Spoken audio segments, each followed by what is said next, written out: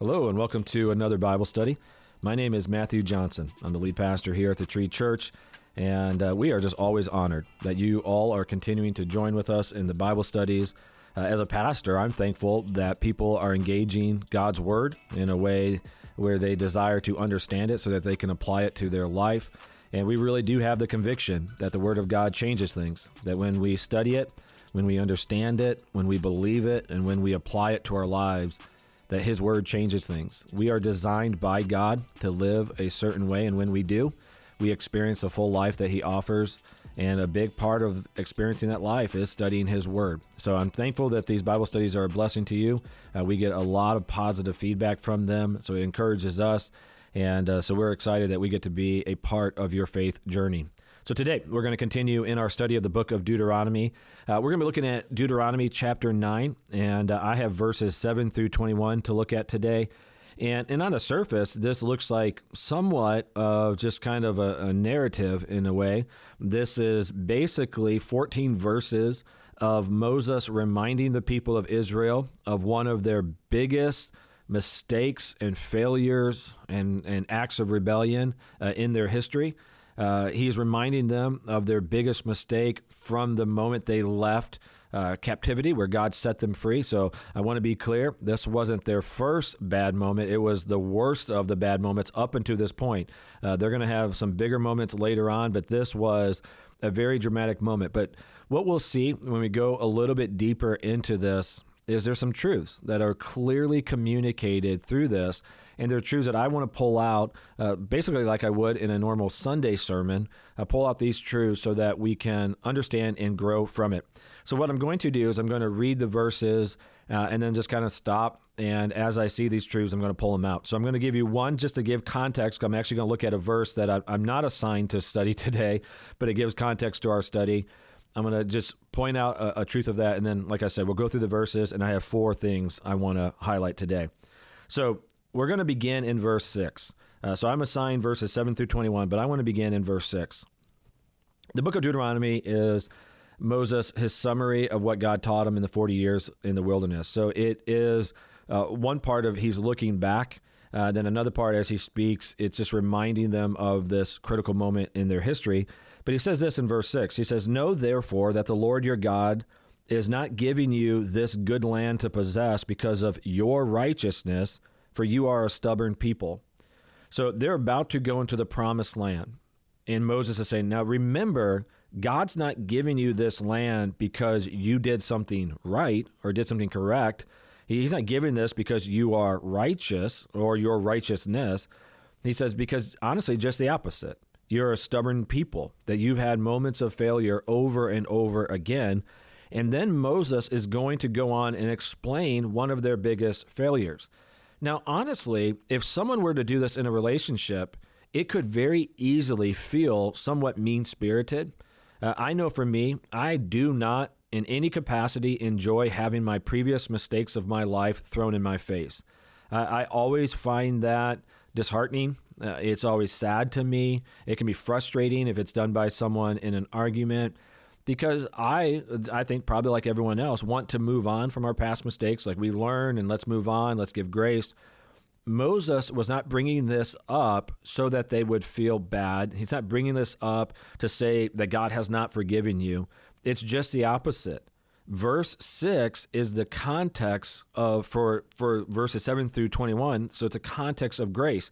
He's saying, now, understand this. God's about to give you the promised land, this land of prosperity and blessing that on the surface you did not deserve. And he's going to say, let me remind you, these are the things you did that disqualified you, but when you understand that you are disqualified and yet still receive this gift, what it points to is the graciousness of our God, that He is full of mercy, full of grace, full of love, and that's why Moses is explaining this, so that the people would have the proper context.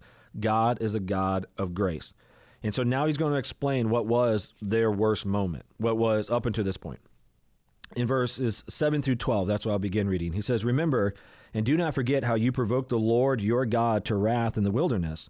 From the day you came out of the land of Egypt until you came to this place, you have been rebellious against the Lord. Even at Horeb, you provoked the Lord to wrath, and the Lord was so angry with you that he was ready to destroy you. When I went up the mountain to receive the tablets of stone, the tablets of the covenant that the Lord made with you, I remained on the mountain 40 days and 40 nights. I neither ate bread nor drank water. And the Lord gave me the 2 tablets of stone written with the finger of God, and on them were all the words that the Lord had spoken with you on the mountain out of the midst of the fire on the day of the assembly.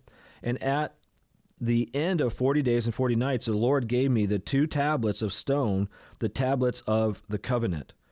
So what Moses says in the beginning, he says, remember and do not forget how you provoked the Lord your God to wrath in the wilderness from the day you came out of the land until you came to this place.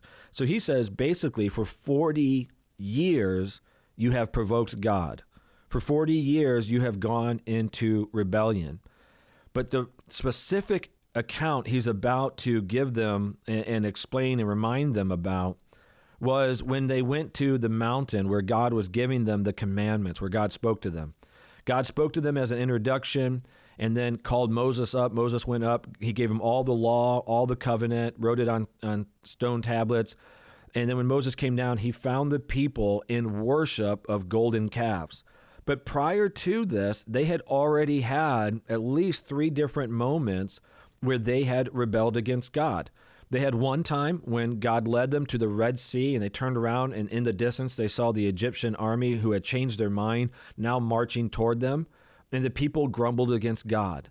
They said, what, was there not enough graves in Egypt? Oh, that we might go there. Like, we wish that we still were under slavery. At least we'd be alive. There was another time where they were thirsty and they grumbled against God, and they longed for slavery again. They literally wanted to go back to slavery and said things like, at least we had water there. There was another time they were hungry, and they said, well, in slavery, we had big pots of food. We were never hungry in slavery. I mean, it's really bizarre when you think about it, but here's the first truth I want us to understand today. We will naturally run toward what is familiar and comfortable even when it's sin. They were longing for captivity because in their mind, slavery and the perks of slavery was better than this season of trusting God. Did they have to trust God when they got to the Red Sea? Absolutely. I mean, think about it in the physical.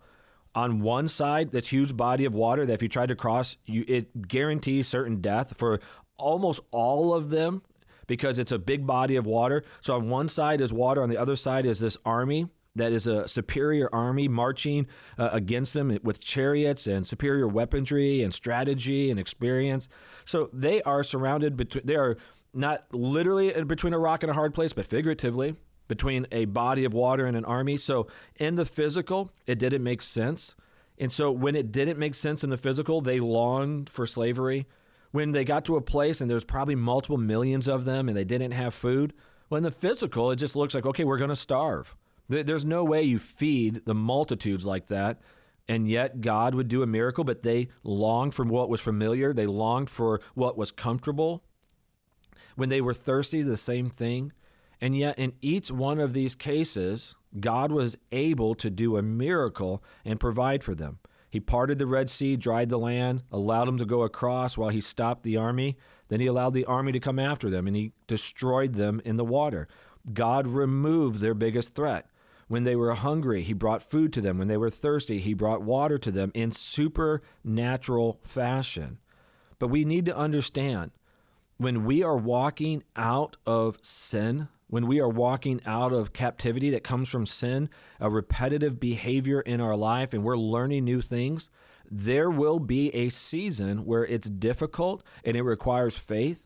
There will be a season where we look at it and go, okay, this doesn't make sense to me right now. This is really difficult right now. There will be a part of us that longs to go back into sin the way things were. There's a part of us that will even long for idolatry and the captivity of sin. But we have to pause and understand that God is the God who sets us free, not to enslave us again. He sets us free so that in faith we'll trust him so that he can bring deliverance. And so Moses is reminding them, remember in this moment you tested God, you challenged God. He wants them to understand, but God is still merciful. So then going on to verse 13, we continue. And I love Moses, his response to them. So I'm going to read verses 12 and then 13. It says, Then the Lord said to me, Arise, go down quickly from here, for your people whom you have brought from Egypt have acted corruptly. They have turned aside quickly out of the way that I commanded them. They have made themselves a metal image. A couple of quick things I want to point out that I'm going to keep reading is God says to Moses, so he in his introduction to the people, you can read this in Exodus chapter 20, God introduces himself, I'm the Lord your God, the one who brought you out of Egypt, out of slavery. And then he gives them commands. Well, the first command he gives them is, don't have any other gods before me.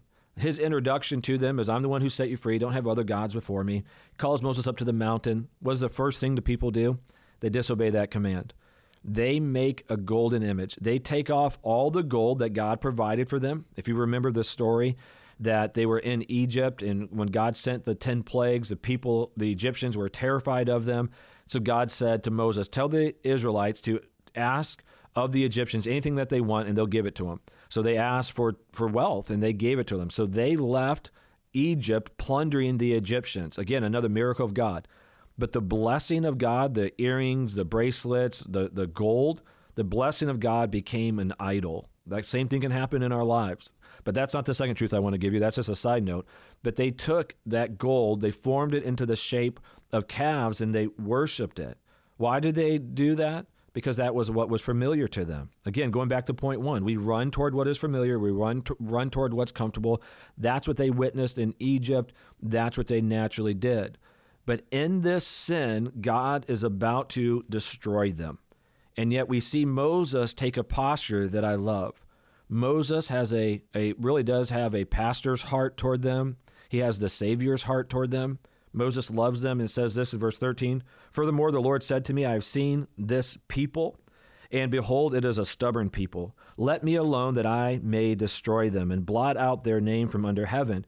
And I will make of you a nation mightier and greater than they.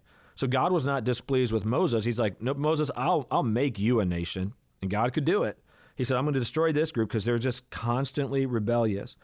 So Moses says this, so I turned and came down from the mountain, and the mountain was burning with fire, and the 2 tablets of the covenant were in my 2 hands. And I looked, and behold, you had sinned against the Lord your God. You had made for yourselves a golden calf, and you had turned aside quickly from the way that the Lord had commanded you. So I took hold of the 2 tablets and threw them out of my hands and broke them before your eyes. Then I lay prostrate before the Lord as before 40 days and 40 nights. I neither ate bread nor drank water because of all the sin that you had committed in doing what was evil in the sight of the Lord to provoke him to anger.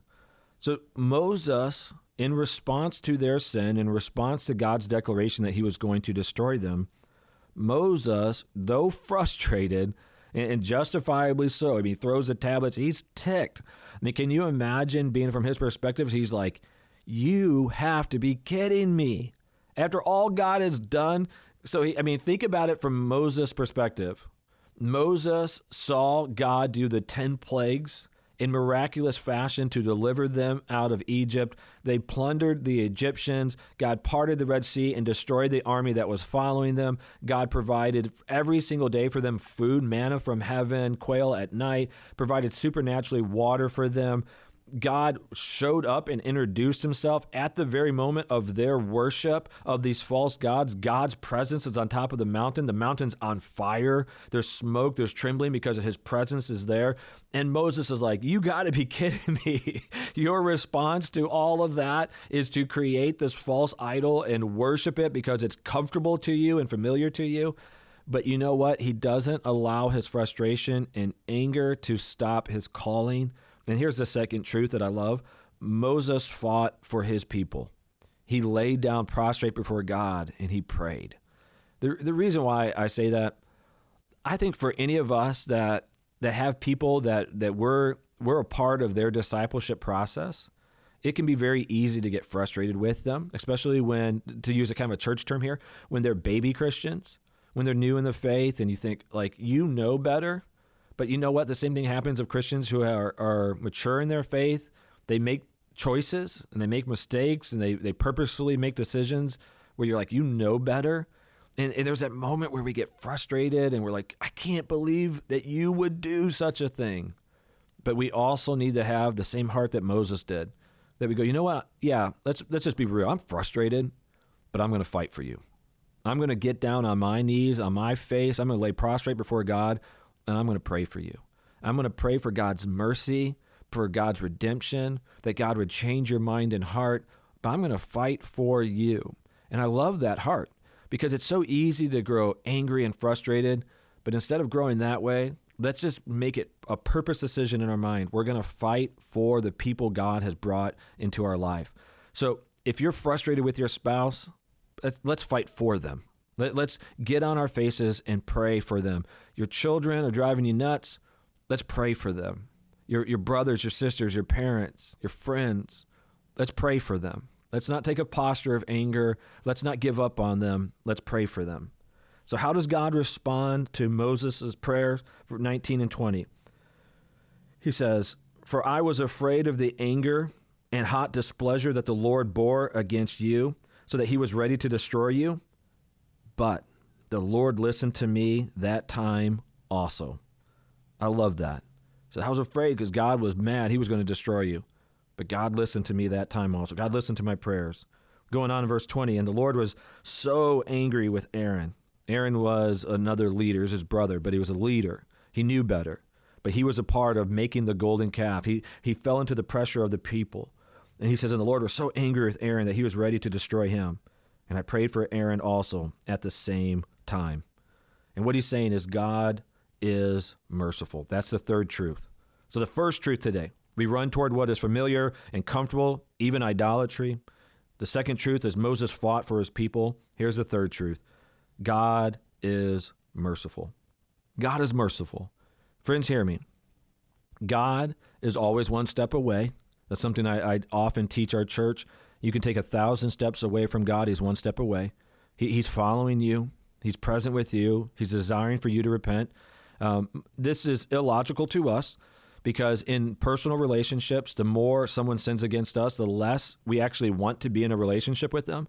So the more someone hurts us and lies and does whatever that is damaging to us, at some point we don't want to show them mercy. At some point we want them to go away. It's just too much.